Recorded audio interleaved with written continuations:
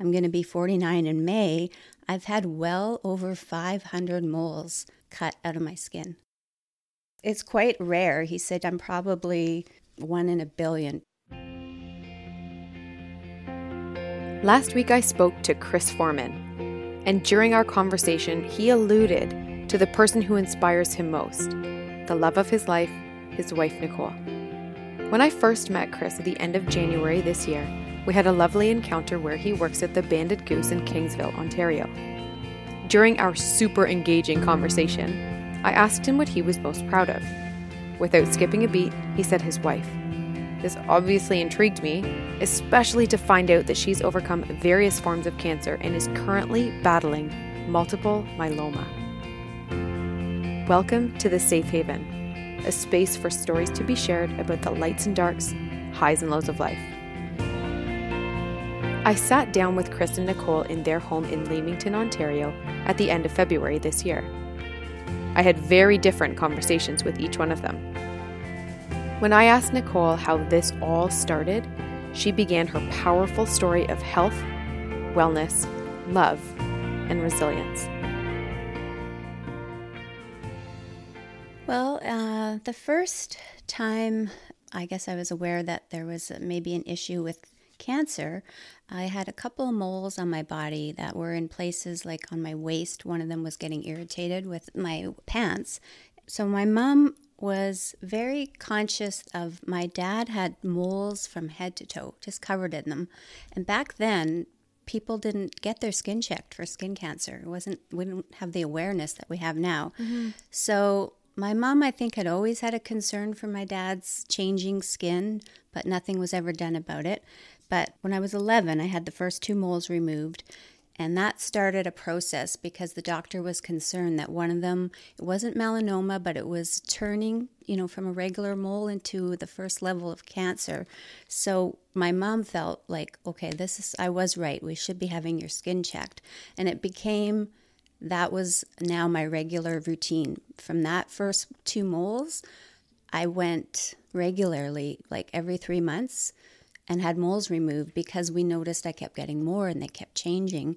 And then my dad passed away from a brain tumor I was about 14, so he was only 33 years old.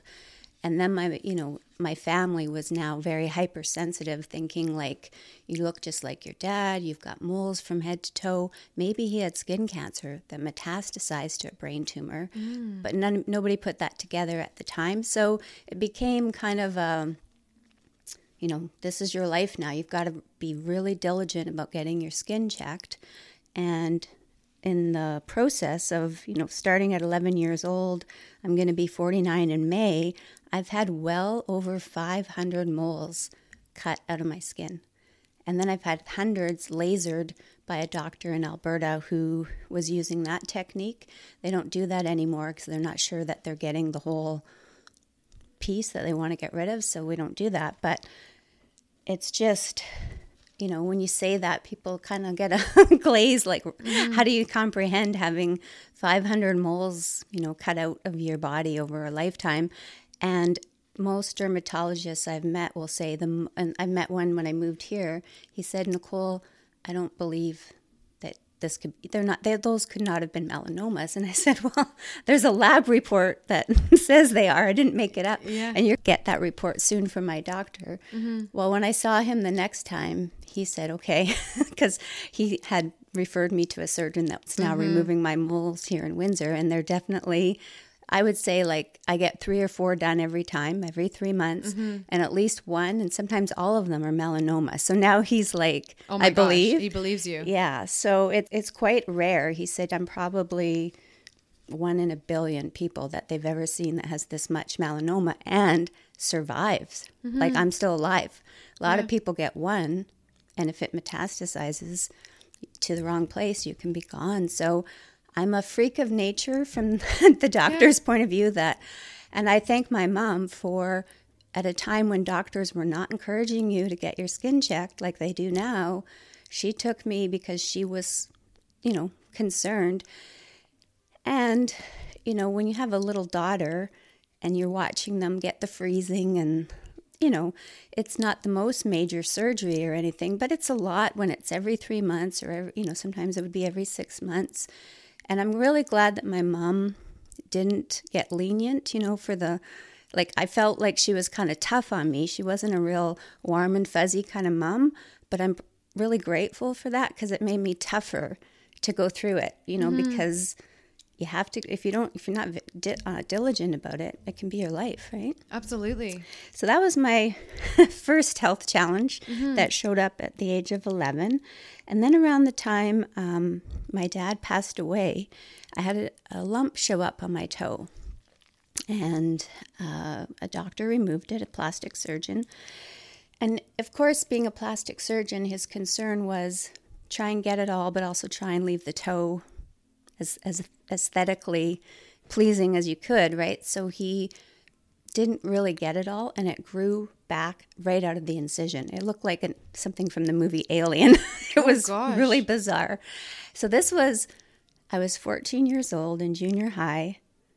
Nobody sees the surgery. It's when you go back to school, you're just wearing shoes, so nobody knows anything happened. But you get this surgery done, and then this thing starts growing out of the incision, and it bleeds all the time. It's quite traumatic for a 14-year-old. But yet, in the same breath, life goes on, and you just go to school and you do what you do. And at that point, when it grew back, though, my family got so concerned, having lost my dad. They were like, it must be cancer. So my grandmother took me to an all-natural clinic in the States for treating cancer, and we did some dramatic things. They have a thing called a poultice that they put on it, and it feels like acid on your toe. You can't have anything for pain because the belief is everything should be natural, nothing toxic. So for 24 to 48 hours, you just put up with this poultice, and it feels like something is like eating your toe. So it was quite uncomfortable. But the second day they put clay on it, and it's amazing. The clay dries, and then the doctor pulls on it, and the tumor is attached to the clay. It's like, again, you have to witness it to believe it. Yeah. So we were all like, had this moment of I'm cured. But unfortunately, it didn't get it all either. So it grew back again right out of the incision. So the resolution was I went back to the plastic surgeon, and he said, I just have to be more aggressive and get it all. So, and before we did that, one other doctor said, I could get rid of it. I'll just remove your whole toe. And that wasn't that exciting to me. So the other surgeon said, give me another shot. And so we got that surgery and was successful. And so now my toe just has a big gaping space there, but I didn't lose my toe, so I can walk normally. I have full function of my foot. So that was a beginning of another health situation. And at the time, they didn't really know what that was. Now there's a name for it. And I've had many, they're called desmoid tumors. And they're not cancerous and they're not life-threatening, but they can be very aggressive. Once they get past, they start off about a pea size, is when I tend to notice them. And you notice it because you'll feel a little bit of pain. And so I've gotten them kind of under my underarm, in my abdomen, in my ear I had one, which is a weird place. And as long as you catch them early, then they're easy to remove. But I've had a few that just things happened in life. Maybe I was going through other treatments for other things and we couldn't do the surgeries. So right now I have one on my arm that is now probably, I would say, the size of half an avocado if you slapped it on the side of my arm.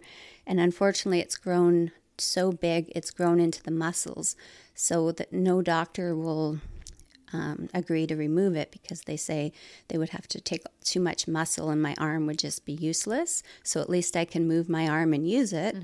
And is there pain right now? There is, eh?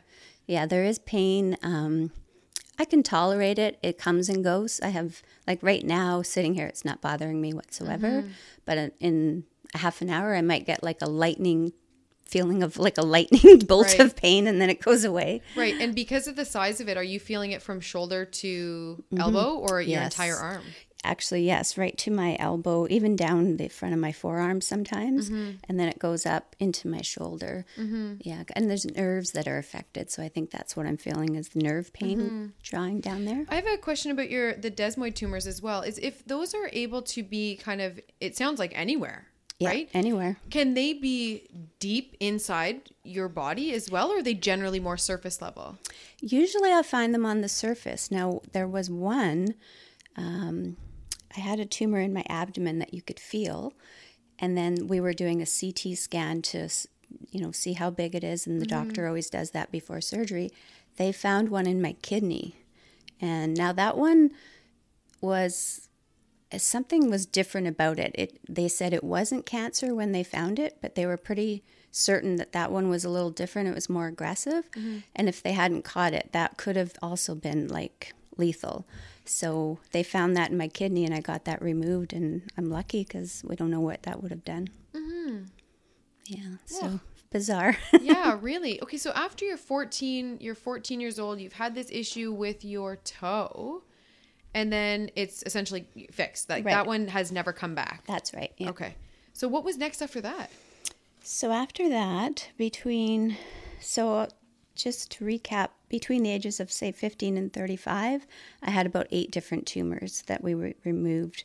And then up until into my 40s, that's really what I was dealing with regularly. Just get your skin checked, get your moles removed. And if there's a new lump, they don't grow super fast, so I don't necessarily do anything the moment. I have one right now. I'm not doing anything because I know it's tiny. So we just watch and then book an appointment to get those done. But what really surprised me, the third challenge that I did not expect, and I think the other two I've been dealing with them from such a young age. I just accepted that this is my life. And if I'm vigilant, it's not going to take my life, But I'm trying to remember what age I would have been in 2014. In my 40s. Can you do the math? My family doctor was a wonderful man, very kind and very on the ball. He said, I noticed your hemoglobin's going down. He's like, do you feel low energy or any change to how you feel? And I said, no, I feel just like myself. And he's like, well, your hemoglobin, something's not right. Here's what I think. He said, I think it could be a sign of a cancer called multiple myeloma. And I just was like, and he told me what that was. Multiple myeloma is a cancer of the blood plasma, mainly in the bone marrow. And nobody in my family has had that. So I just thought, okay, because my hemoglobin's a little low, are you kidding me? No, this isn't true. I totally resisted what he said. So he wanted me to get it checked, and I was like, no, I feel fine. And I resisted getting the test that would tell me whether or not I had it. So when I went back to him for some other usual checkup thing, again, he was pressing me like, now it's lower again. And I said, I still feel fine. He's like, we could just do this test and then we'll know. I said, okay, I'll do it then. So he sent me to a doctor who was, unfortunately, had a terrible bedside manner, was arrogant, tried to scare me, just totally pushed me away. And so I didn't go for the test. Oh, no. That put me, I was like, no, I'm not doing it with this guy. And then, these things all take time. You end up going back to your doctor. And then he was like, please, I've got another doctor I can send you to. He's lovely. So again, I said, okay, I'll do it. But that took I probably waited another 6 months, right? While this multiple myeloma is progressing, because finally I meet this wonderful oncologist who was so kind and so just, I felt like he heard me and understood how I felt. And he assured me, I was really scared of getting the bone marrow. It's called a bone marrow aspiration. It's a needle inches long that goes through your hip into your hip bone. And it sounded awful to me. And it's funny, I've had a bazillion needles my life, right? But just getting one into my bone was too freaky for me to, I was like, no, I don't want to do it. But this doctor convinced me, said it's really not even that much pain. You'll just feel more like a pulling. And he was right. So I had nothing to be scared of. but my own things I imagined. Mm-hmm. And thank goodness this doctor was so kind and so he just won me over, because he came back and he said, yes, I can confirm you have multiple myeloma. And, you know, you always remember that day, because it's a cancer with no cure. So it's like you've just been handed this news, like you're now living with something that it just feels more final than the other things I've dealt with. The other things I'm like, I just got to keep having little surgeries and life goes on. Mm-hmm. But that one really shocked me. I had a hard time because I'd never heard of it. I didn't know anyone with it. I think I felt like the skin cancer was I sort of expected it because my mom had talked about my dad's moles for so long.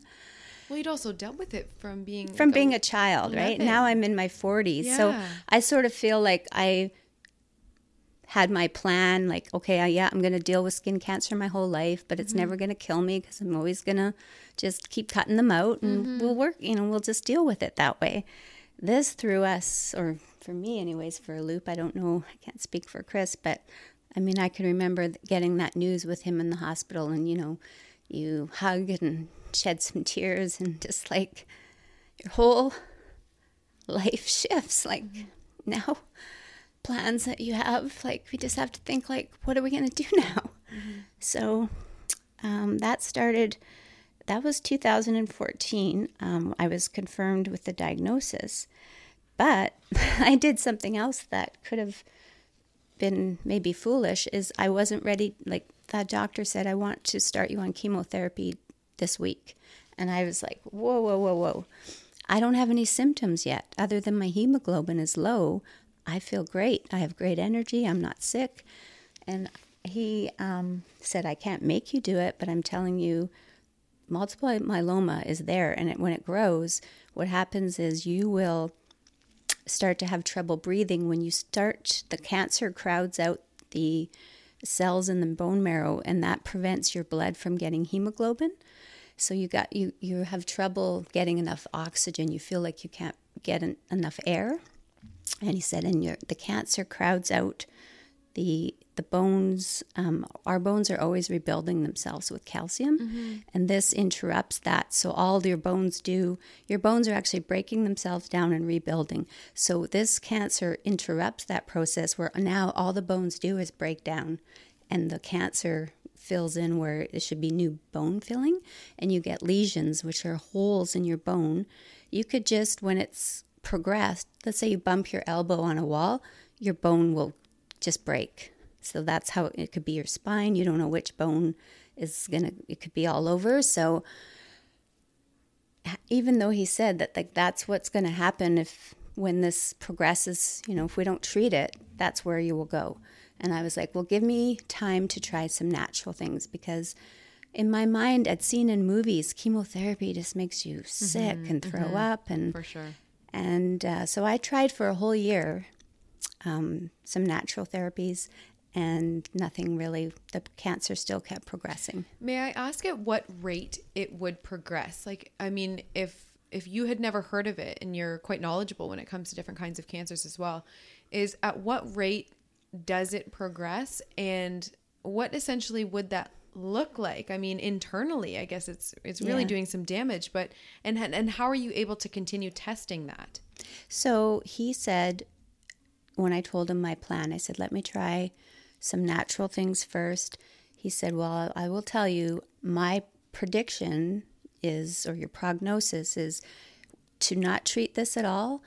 Probably in about a year is when you will have bones breaking, and you won't feel like you have trouble breathing, and then you will not feel like you don't have this cancer. Like You'll know it. Okay. And so that was in September of 2014.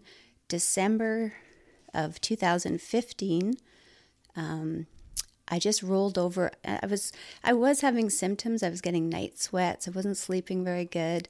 And so I was frustrated one night, not sleeping well. So I rolled over in a huff, kind of like frustrated. And I felt this, it was this side, this pain. It felt like I pulled a muscle. And I thought, oh, darn it. I guess I was just kind of rough.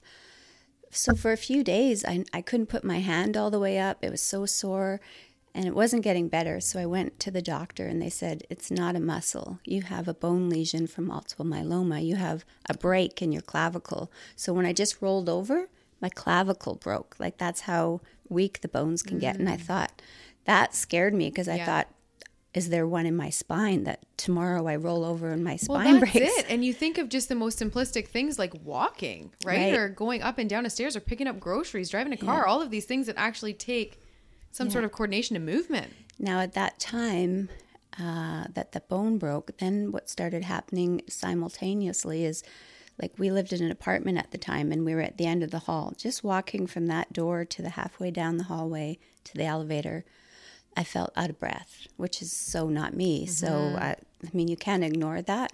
So, of course, when my oncologist saw the bone broke and he could tell from my levels, he's like, Nicole, I'm telling you, if you don't do chemotherapy today, you will be gone in 2 weeks. That is so confronting. And he was right about the year. I mean, I had a little longer, right? So I'm starting to like believe in that maybe I should be listening to his advice. So of course, Chris and I talked about it and said, yeah, we were resistant to this therapy before, but we got to try. I mean, I don't want to be gone in 2 weeks. So, and what was amazing to me is the chemotherapy they put you on for that is called induction. You do it for 4 months. And it's to prepare you for high-dose chemotherapy and a stem cell transplant that happens a month later. So what was amazing to me is the first month of being on chemotherapy, I felt better. Wow. I wasn't sick. I was feeling better and saw improvement every day. So I was like a believer, and not saying that I still feel that how we treat cancer today, at some point we're going to look back and go, wow, that was archaic because it's so toxic, some of the medications. But I also am a believer in that they can really work and cure cancer. I just think we're going to move forward to some newer, less toxic things, which is, I'll tell you more about what I'm doing today. But yeah, chemotherapy saved my life. So that just time check, that was at the end of 2014. Or 2016 was the treatment. Okay. Yeah. So 2014 was the diagnosis. That's when I got diagnosed. Got it. Okay. Yeah. So then 2016 was now you have... having treatment. Okay. So really I waited 2 years being diagnosed. Like, that's unheard of. Most people when your doctor says get on chemotherapy, they do what the doctor says. So for sure. I'm kind of a rebel, I guess. Now at that point then too, treatment's done, you've been checked. Is this something that you're still dealing with, or it's forever? So multiple myeloma, as of today that I know of, does not have a cure. So when you get your treatment, they tell you the goal is remission, but that's not that my oncologist said, it's not will it come back, it's when. Okay. So he goes, I want you to know that. But some people have had treatment and have lived for 20 years and they're still going. Other people get 3 years and there is a second treatment you can do. There's other alternatives. So sometimes the second treatment gives you more time, but sometimes people don't get, and it depends on your age too, whether you can handle the treatments, as well. That was something I had going for me. Most people with multiple myeloma are more in their 60s and 70s when they get diagnosed. Okay. I'm kind of on the younger side for this kind of cancer. So I've been in remission. And, you hope it lasts as long as possible. And I've been feeling great. And then what happened was a year ago, January. So January 2019, I had a surgery, but it was actually a year ago. So 2018, I had just a routine mole above my lip removed. And I get moles removed all the time. And the doctor said, I got it all. The pathology came back. They got it all. So we were just, not thinking anything different than all the hundreds of moles we've done. But a few months after it was removed, I started to feel a sore lump in my throat. And it would just come up at night, it seemed. So I wasn't really noticing it because it wasn't happening all day. But then eventually it got bigger and I could actually start to feel this pea-sized lump right under my jawline. And so I went to the doctor, and I thought, oh, it's probably one of these desmoid tumors. That's how they actually feel. And he said, I think it might be a lymph node, and it's possible cancer is metastasized, but I'd have to do a biopsy. So I'm like, okay. So we did the biopsy, and yes, it was a squamous cell carcinoma. That's what this was above my lip. So it most likely had metastasized to the lymph nodes, which is a scary thing. I've never had any skin cancers metastasize. And that's where, when it does, that's where it leads you down a path that can end up taking your life. So that shocked me as well. And then the surgery is to remove the lymph nodes, as many as they can in that area. But there's some that are microscopic, so they never can guarantee that surgery gets it all. So they follow the surgery with radiation. And it's supposed to be 30 rounds of radiation. You go 5 days a week for 6 weeks. But I started that in March in 2019, and I only made it through 10 sessions because radiation on the throat is very hard to tolerate. It's such a active area. So I have recently had radiation on my arm. It's so much more tolerable. So at, about the 6th treatment, it started to feel like at night my throat would close up and I feel like I couldn't breathe. I was choking. I couldn't taste food. Right. There's pain, and you think I'm only a third of the way through. Right. This keeps building. You're burning your throat day after day. So I said, this isn't something, and I'm not even 100% sure. Do I need it? Like, maybe because really they found 2 lymph nodes that were for sure had the cancer. Maybe those were the only 2. So there was a part of me feeling like, what if I'm doing all this damage and I don't need it? But nobody will know, right? So I just made the decision that I wasn't willing to go through the other 20 sessions, and I'm lucky because I just had my CT scan in October and I'm clear. So wow, I'm very fortunate that no kidding. gamble worked out for me. Wow. Yeah. So I'm. What would the alternatives have been if you said, like, would they try to remove them? I don't know how that works. So because they'd already done surgery and they feel like from their eyes they got it all. Yeah. Anything they didn't get is microscopic. So it'll only, radiation will just target it, hopefully blast it, but there's no, you just have, it's a wait and see kind of thing. So even now they'll keep following me for a while to check it, but they're very happy that it looks clear. There's, at this point we're pretty positive that it's gone. So that's really cool. Yeah. And I'm lucky. Yeah. I feel very lucky really with living with skin cancer and then this, what do they call it? Like a carcinoma in my lymph nodes and living with multiple myeloma. What is the prognosis with your arm? So I just finished radiation in February. Well, January I finished. And where we're at with it is in March, I see the oncologist and we'll measure it again. And ideally the radiation is supposed to shrink it and maybe stop it from growing. So what I feel like is it might be a little smaller. I do think it might be, but it's not dramatically different. So my oncologist that's treating me for multiple myeloma has, there's always new things coming up, and there's a new drug for these tumors. And she said, again, there's nothing out there that has a huge success. I mean, surgically removing them when they're small is the best. But this new drug I'm going to be going on it this week with my treatment that I'm already doing. And so she said it's about a 20% chance that it can work. So she says, you'll know though in about a month. So why not try it, right? It's yeah. Because I knew you were a bit excited about this new treatment. So where are you at right now? What's happening for your treatments right now? Okay. So with the multiple myeloma, that's another thing that happened is after that, the lymph nodes, the cancer had metastasized to the lymph nodes. That meant I had to go off of a drug that I was put on after the stem cell transplant and high-dose chemotherapy. There's a regimen to help you stay in remission.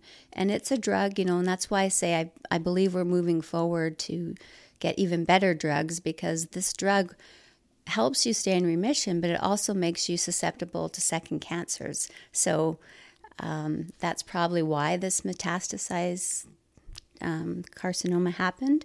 And because of that, they took me off the drug that was probably keeping me in remission, and then multiple myeloma was back. So I was in remission from 2016 to, let's say, January 19. And now multiple myeloma is back in my system.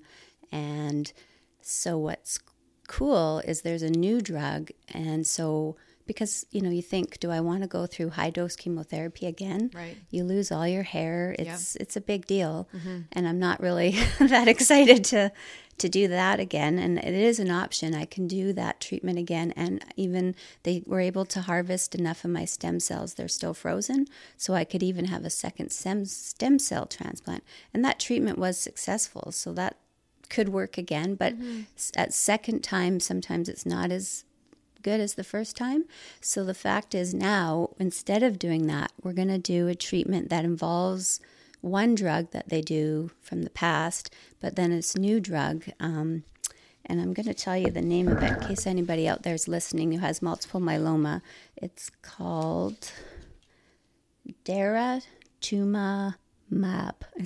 These drugs have the weirdest names. Yeah. So they're combining that with Velcade, which isn't, I don't think, technically chemotherapy, but it's a drug that they put with chemotherapy, so it kind of has some of the same side effects. And so I've started that. I'm on day 2 today. I had my second treatment. And yesterday was a little tougher day. The first day, you react more to it. So I had the nausea, and it just didn't How is feel... this administered? Oh, it's an infusion. So, they put an IV in your arm. And this treatment, like chemotherapy, is also, that's one thing I want to clarify, is there's different kinds of chemotherapy. So there's, that 4-month induction therapy I was on. Then there's high-dose chemotherapy. There's chemotherapy that you get with you have breast cancer that's different than what I had for the high dose. So where I'm at right now is, I'm facing that second reoccurrence of multiple myeloma. And where I'm really optimistic right now is, one, this treatment's more tolerable than what I went through the first time. Okay. So I will be able to bounce back again quite well, I think, from it. But it will buy me more time. It's not a cure. So what's exciting is my oncologist says there's a trial drug right now. She says by the time, whenever, we don't know how much time I'll get from this treatment. It'll probably put me in remission. That's the goal. But for how long, we don't know.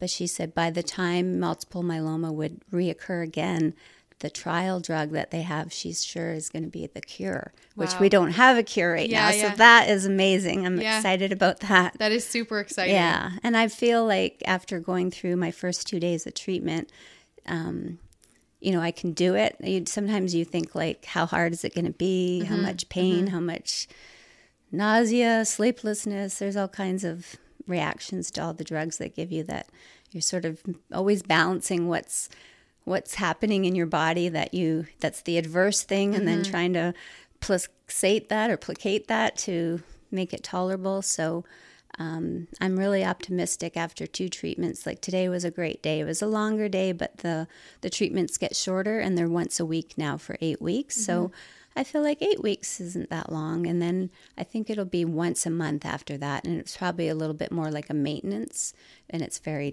like once a month. That's not really a big deal. So I'm like, phew, I feel like I can get through this. And Nicole, I admire so many things about you. Really? And as I'm sitting here listening to you, I'm hearing words like great, optimistic, I'm very positive, this is exciting. And I'm going, do you have any idea how many people would completely shut down after any of your bajillion diagnoses? Right. Yeah. Yeah.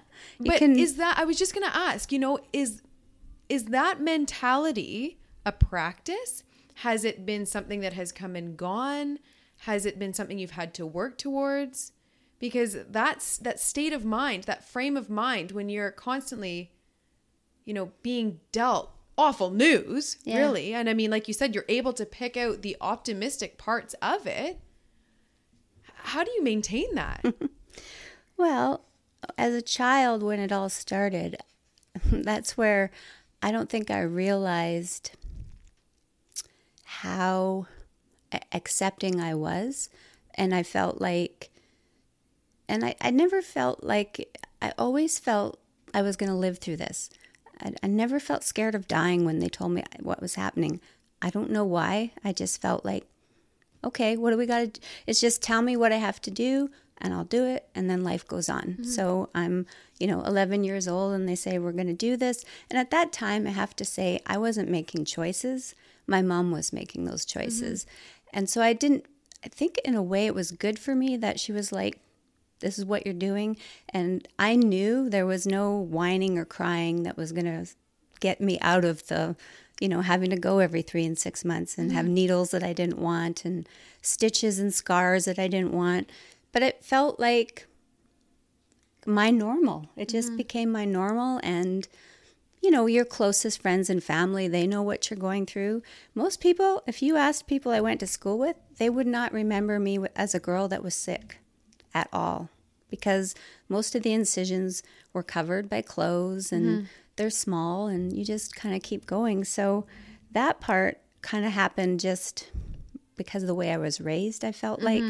And I think at that time too, I was in a faith. I'm not in that religion now, but at that point in my life, I felt like I had really strong hope of a future after, if we die, like that we would be resurrected. And I felt like I wasn't scared to die because I really believed in that hope. So that gave me a real sense of peace at the time. I wasn't afraid of it. It felt inconvenient. I think that's really what it was to me. It was just an inconvenience. More of like, oh, not again. Yeah, exactly. Yeah. And then a few times, though, things will come up where something is deeper than you thought it was. Like there was some where you have to do a second incision and certain places in your body are harder to deal with. So that, I think, was challenging then. But I feel like that part of my life, up until I was diagnosed with multiple myeloma, I completely accepted it and just felt like I just have to deal with this and then life will go on. Multiple myeloma was very different because it was a terminal illness and it had a treatment that I wasn't on board with. And it felt like a sentence of, yeah, there's a treatment, but we don't even know how much longer we'll keep you alive. And I felt very just blown over, like I didn't know how to really absorb that. And so I think that's why it took me so long to just even agree to treatment. I first of all denied it and didn't get it diagnosed, right? Yeah. So I feel that, but at that point in my life too, because Chris and I have been together, since I was about 33. So now my life changed so much being with Chris. I have a history of a struggle with my own self-worth, being confident and knowing my value. And so that more to me has overshadowed my life than illness until multiple myeloma. And multiple myeloma was such a wake-up call because it felt like it had a timeline, like it's going to get you kind of. Right. So it made me really think about what I want for, like, what if I have 2 years to live? What if I have 1 year? You never, at certain points, you have different hopes of how long you're going to survive. And then I felt like I have such ideals of, especially after being with Chris and seeing what a healthy, balanced, whole person looks like that loves themselves with no question. Like, he's a rock. And I'm like, he's my role model, and I really feel like more than ever now my goal is to get my life really where I want it, because And it's weird because I'm more optimistic in a way that my life's going to go on a lot longer than anybody's ever thought. I'm still very optimistic about, but I feel like in a way, as human beings, we get so complacent. Even with skin cancer, I still felt like I'm going to live forever. Like, so there's a part of us that doesn't ever feel like we're truly going to die. So when you get something as big as a terminal illness in your face, it wakes you up to go, am I living my life the way I want? Like when I die, am I going to have huge regrets, or am I going to feel like I lived how I wanted to live? Mm-hmm. And I really feel that's the key of, I'm not afraid to die.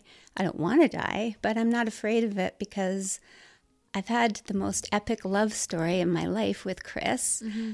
I'm happy. I still feel healthy, which is maybe crazy, but I'm so grateful for what I have. I think that's why I feel so healthy, is I see people who,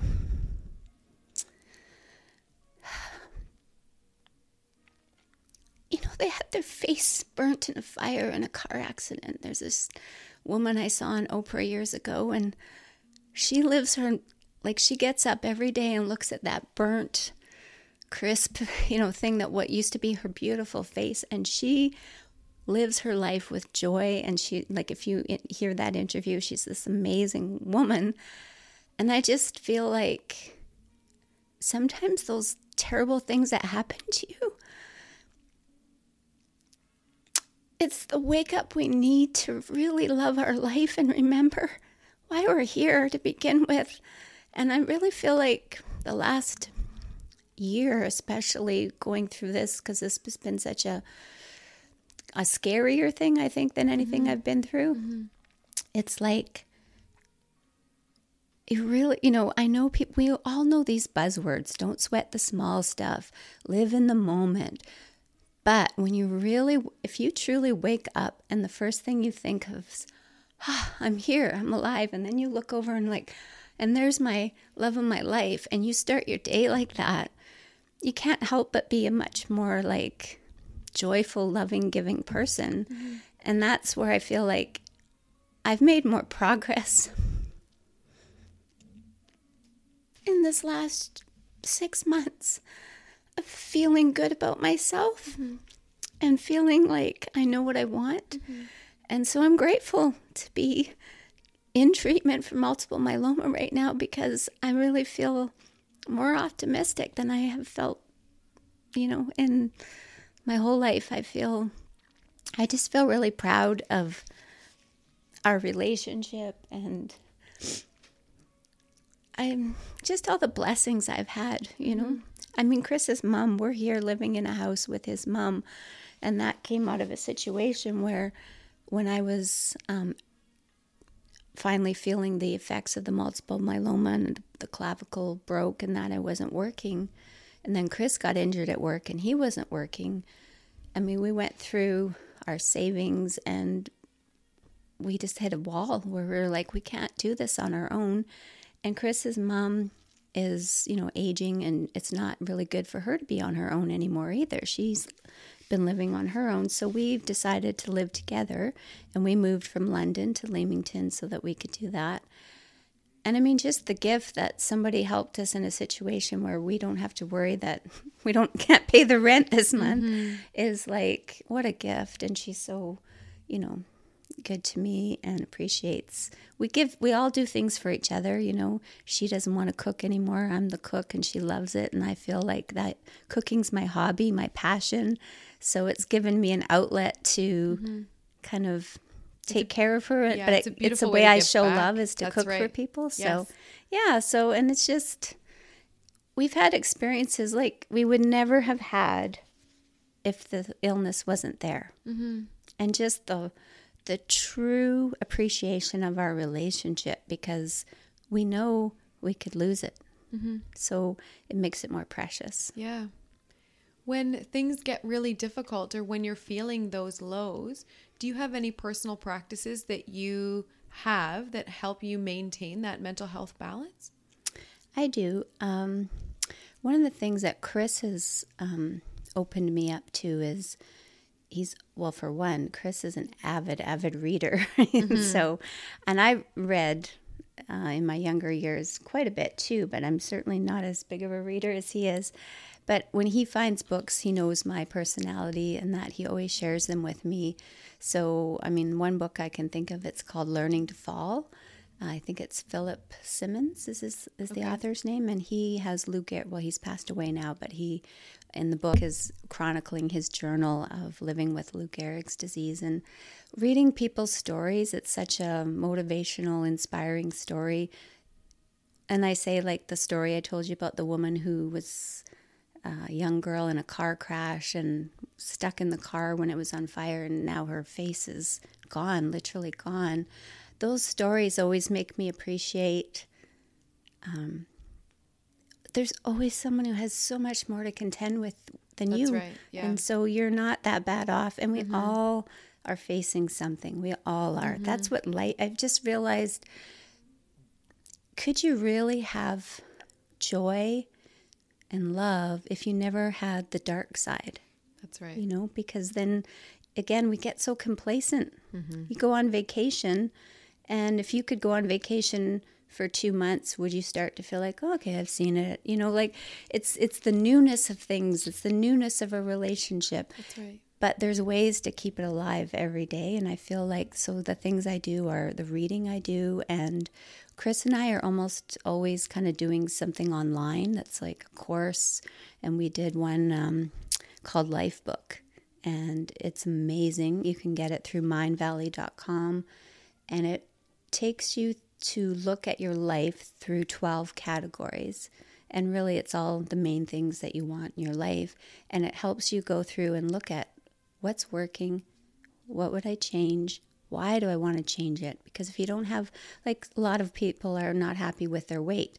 But if you don't know why you want to change it, why is it important, it's easy to just forget. And you don't make the changes. So this course takes you through, you know, goal setting, but in a way where you analyze how you're going to get there. You make yourself actually a whole book by the end of it, and it's your book. So we both have a life book, and we review it all the time to remind us of the life that we really want. And so it keeps us always moving forward and growing. And that's really what I love about our relationship, is it's never stagnant. We're always changing and growing, and I feel like we're becoming better and better.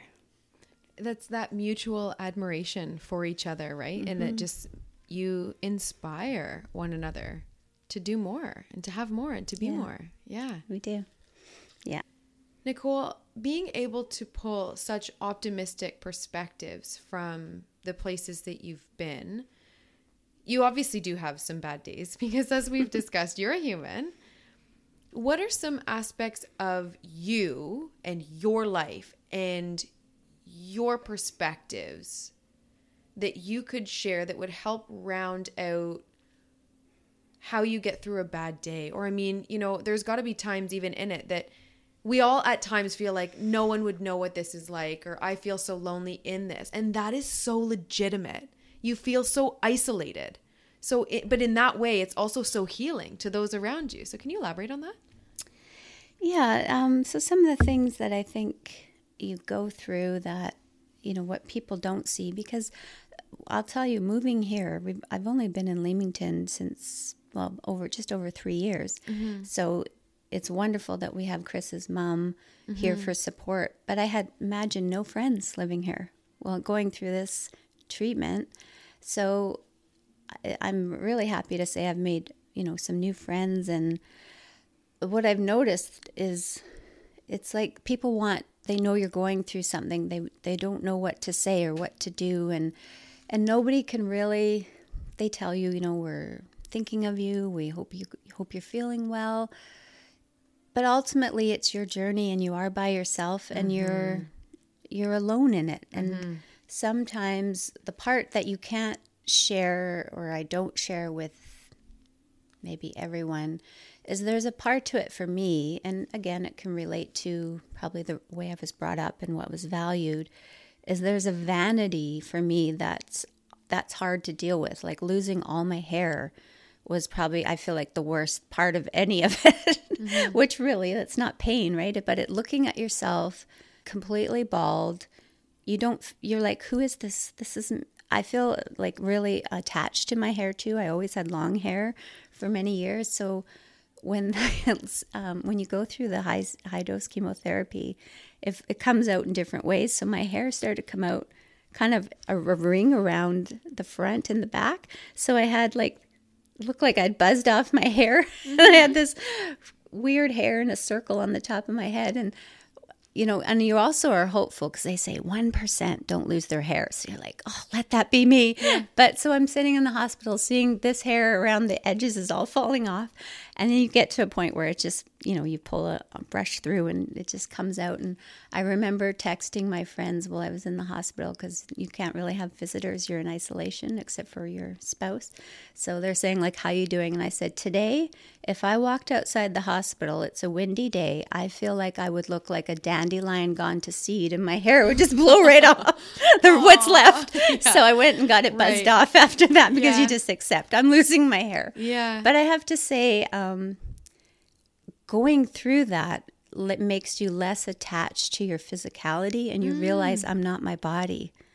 And that was another part of the work I've done is reading these stories of people who've gone through tragedies where they, been through a fire or an illness or lost an arm or a leg and realizing that's not you. Mm-hmm. You is who you are, your spirit. And you're realizing like when you see your husband can look at you and see you as is beauty because of you. It's not your hair that he cares about. And it's a really, again, you don't realize sometimes till you go through something hard how good it is for you. Because I'm still a vain person in that, I care about how I look and I'm growing my hair back, but I look at myself differently and I appreciate myself differently because I'm also going through the worst part of the illness in the time of my life where you age the most. So I'm dealing with, my face is changing, my skin is changing, and all of it is letting go of something that you can't hold on to. You can't hold on to your youth, right? You want to. We all want to be young and our best, but realizing what you can have and what's more important. Because I'll tell you, when I was at my most, probably want to say beautiful and young and glowing, and my body right now is full of scars head to toe. And so at the youngest part of my life, when all that wasn't there, I won't want to be that person I want to be the person I am now. Mm-hmm. So I'll take the scars to be where I've grown to, because being outwardly beautiful but not loving myself and being confident inside doesn't feel beautiful. You don't really have it anyways. Mm-hmm. Whereas now I feel very valued, I feel loved, and I'm, like I say, in a place where, because I really had to work at self-love, where I feel like I'm loving myself so deeply right now. So it's so beautiful. I'm proud of that. You should be. And I sometimes say, like, how many scars I have from all the moles. When you were a kid, you had to connect the dots coloring book. Yeah. So if you connect all my dots, you make a picture of me. That's what I am. Nicole, this has been such an incredible chat with you. Thank you. I feel like I've taken so much away from our time together. And I know that the listeners have too. Thank you. I had a couple questions, and I think I'm just going to leave it with one. Is if you had a message for everyone listening, what would it be? Well, for everyone, whether you're going through any kind of challenge, it's always the best is when you take care of yourself and honor yourself. So one thing I learned is, going through these health challenges is speak your voice to these doctors, because that's been the most gratifying part of the process, is finding doctors who listen to me and respect my wishes. Yeah. And as much as I took a huge risk in not treating my multiple myeloma, that doctor means the world to me, that he didn't pressure me, or he didn't say, well, then I won't be treating you. He still followed me every month I saw him while I didn't do what he was telling me to do. So those are the kind of doctors, like if you don't have that, don't accept less than that. You deserve that. If someone is pushy or not kind to you, there's, get a different doctor. Or speak up and just say, hey, like, this is what I'm choosing to do with my life, my body. Mm-hmm. And so that's really important. And we have such, I have to say, we complain sometimes about our health system, but like just today, the treatment I went through was covered by the government, would be $1,000. The drug I was on was $5,000 a month. That was covered by the government. Like, I would not be here if we didn't have the healthcare system we have. So I'm very grateful for that. And just be your own advocate. It's very confusing, all the information about how to treat cancer. And even I'm still investigating natural things. So always grow and learn and try, and just try things and see. What I've found is what works for one person doesn't mean it'll work for you, but you have to be your own, try things and feel some things I won't do because I'm like, no, that's not for me. And you just have to feel good in your own decisions. So, yeah. You are such a gift. Thank you. You really are. Thank you. Thank you so much for sitting with me. Well, I'm so happy my husband met you. I know, me too. And that's how connections happen. It is. I met Chris on a work conference when he worked at a hotel lobby, or like the bar in the hotel in London. That's how we met. And so I really believe in those moments where you meet the person at the right time, at the right time in your timing. life. Yep, yeah. Divine timing. It really feels like we were meant to meet for sure. I can see it. I'm sitting here physically feeling this. I see it and I feel it. Yeah. Well, thank you. Thank you so much. Thank you. And to all of my listeners, again, thank you so, so much for sitting in and listening in on another episode of the Safe Haven podcast. I appreciate you guys too, more than I can articulate. Please promote this podcast so that we can continue chasing these incredible stories. Thank you, and I will talk to you next week.